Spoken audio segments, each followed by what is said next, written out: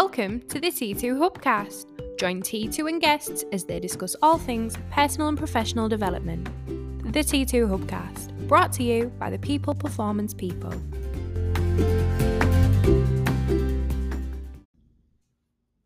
Welcome to the T2 Hubcast with me, Spencer Locker.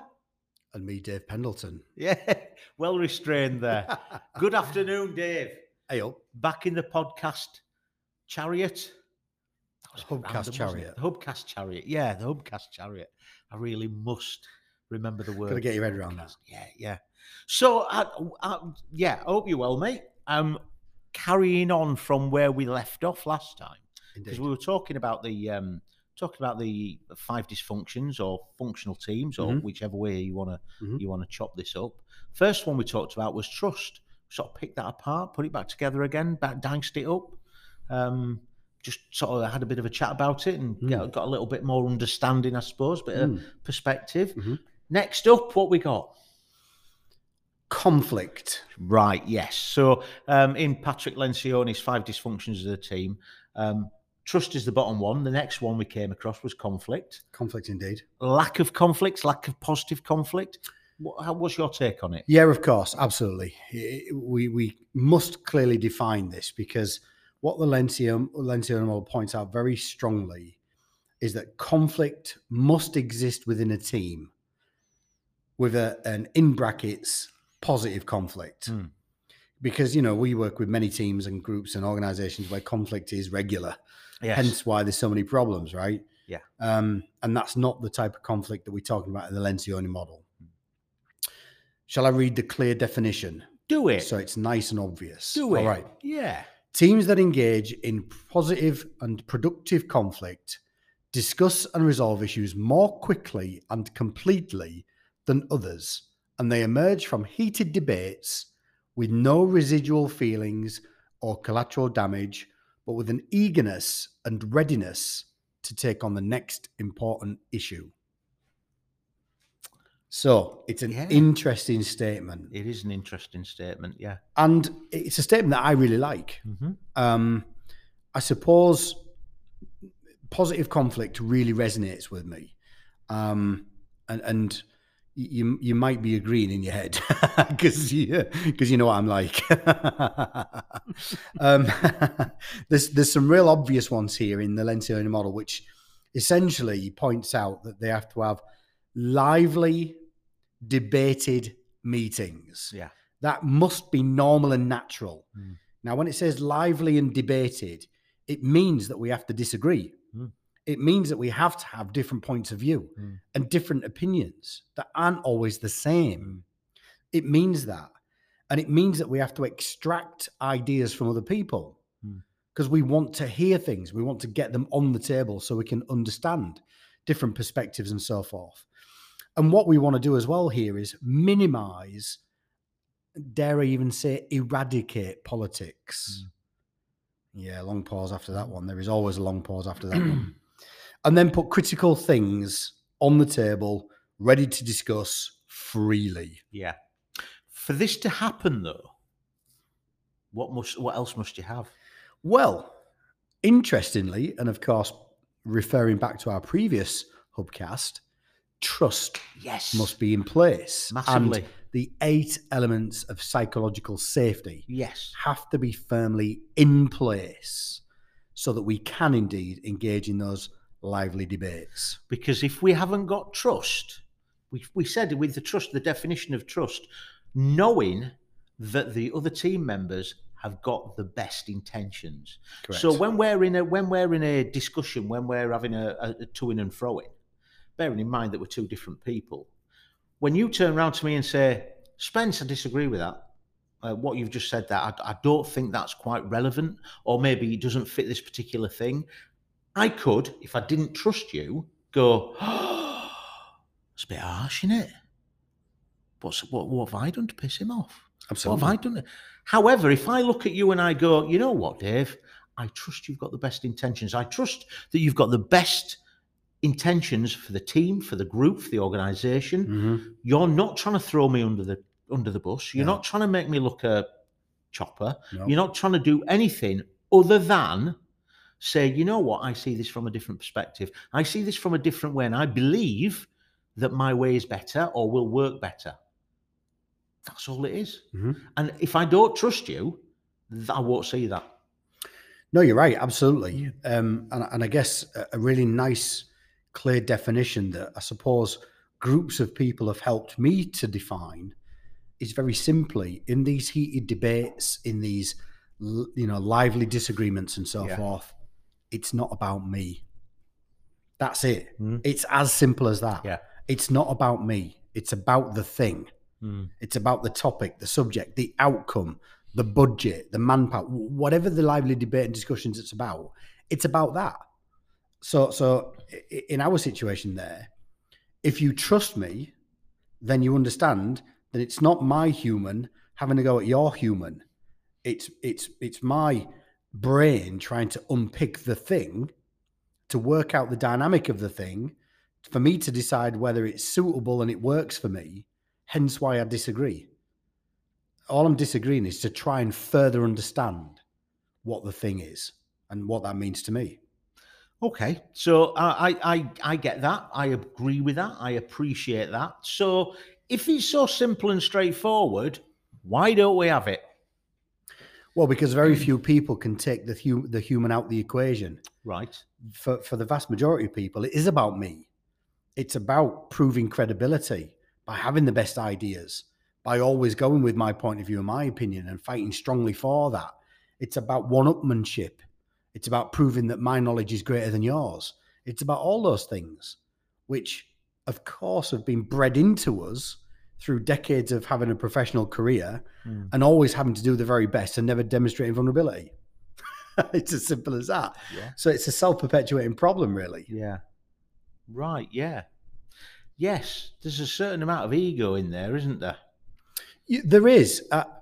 And you know what?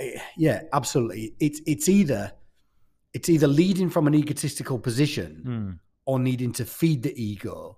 One I think is conscious and one I think is less conscious or even unconscious.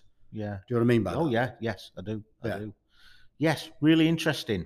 And we do some exercises when we do this with different organisations and teams. Oh, we do.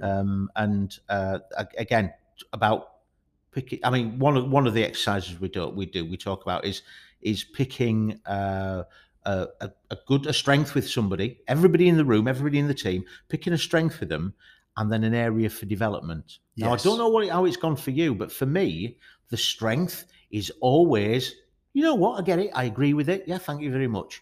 The area for development, 8 times out of 10, is a bit wet. It's a bit non-committal.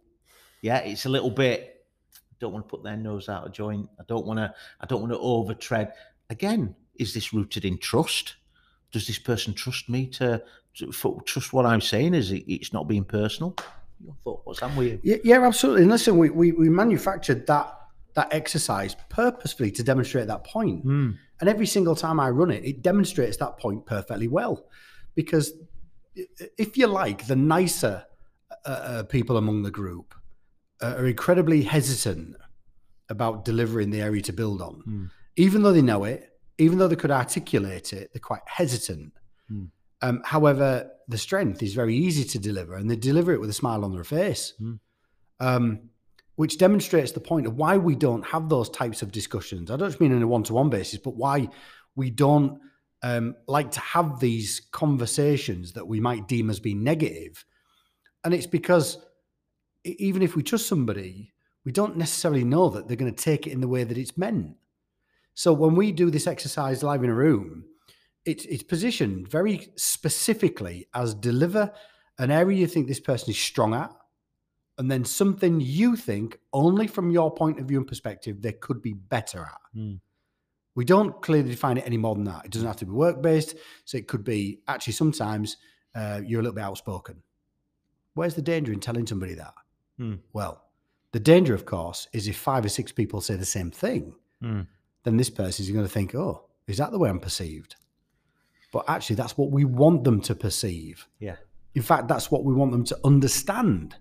Because from that, they're going to take development points. Yeah. Because if 5 or 6 of your colleagues are saying something similar, then surely it must be true.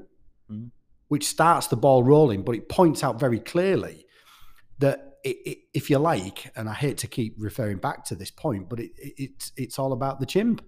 The chimp doesn't want to stir up those feelings. It's dangerous. It makes us hesitate. And even some people, it makes them quite anxious.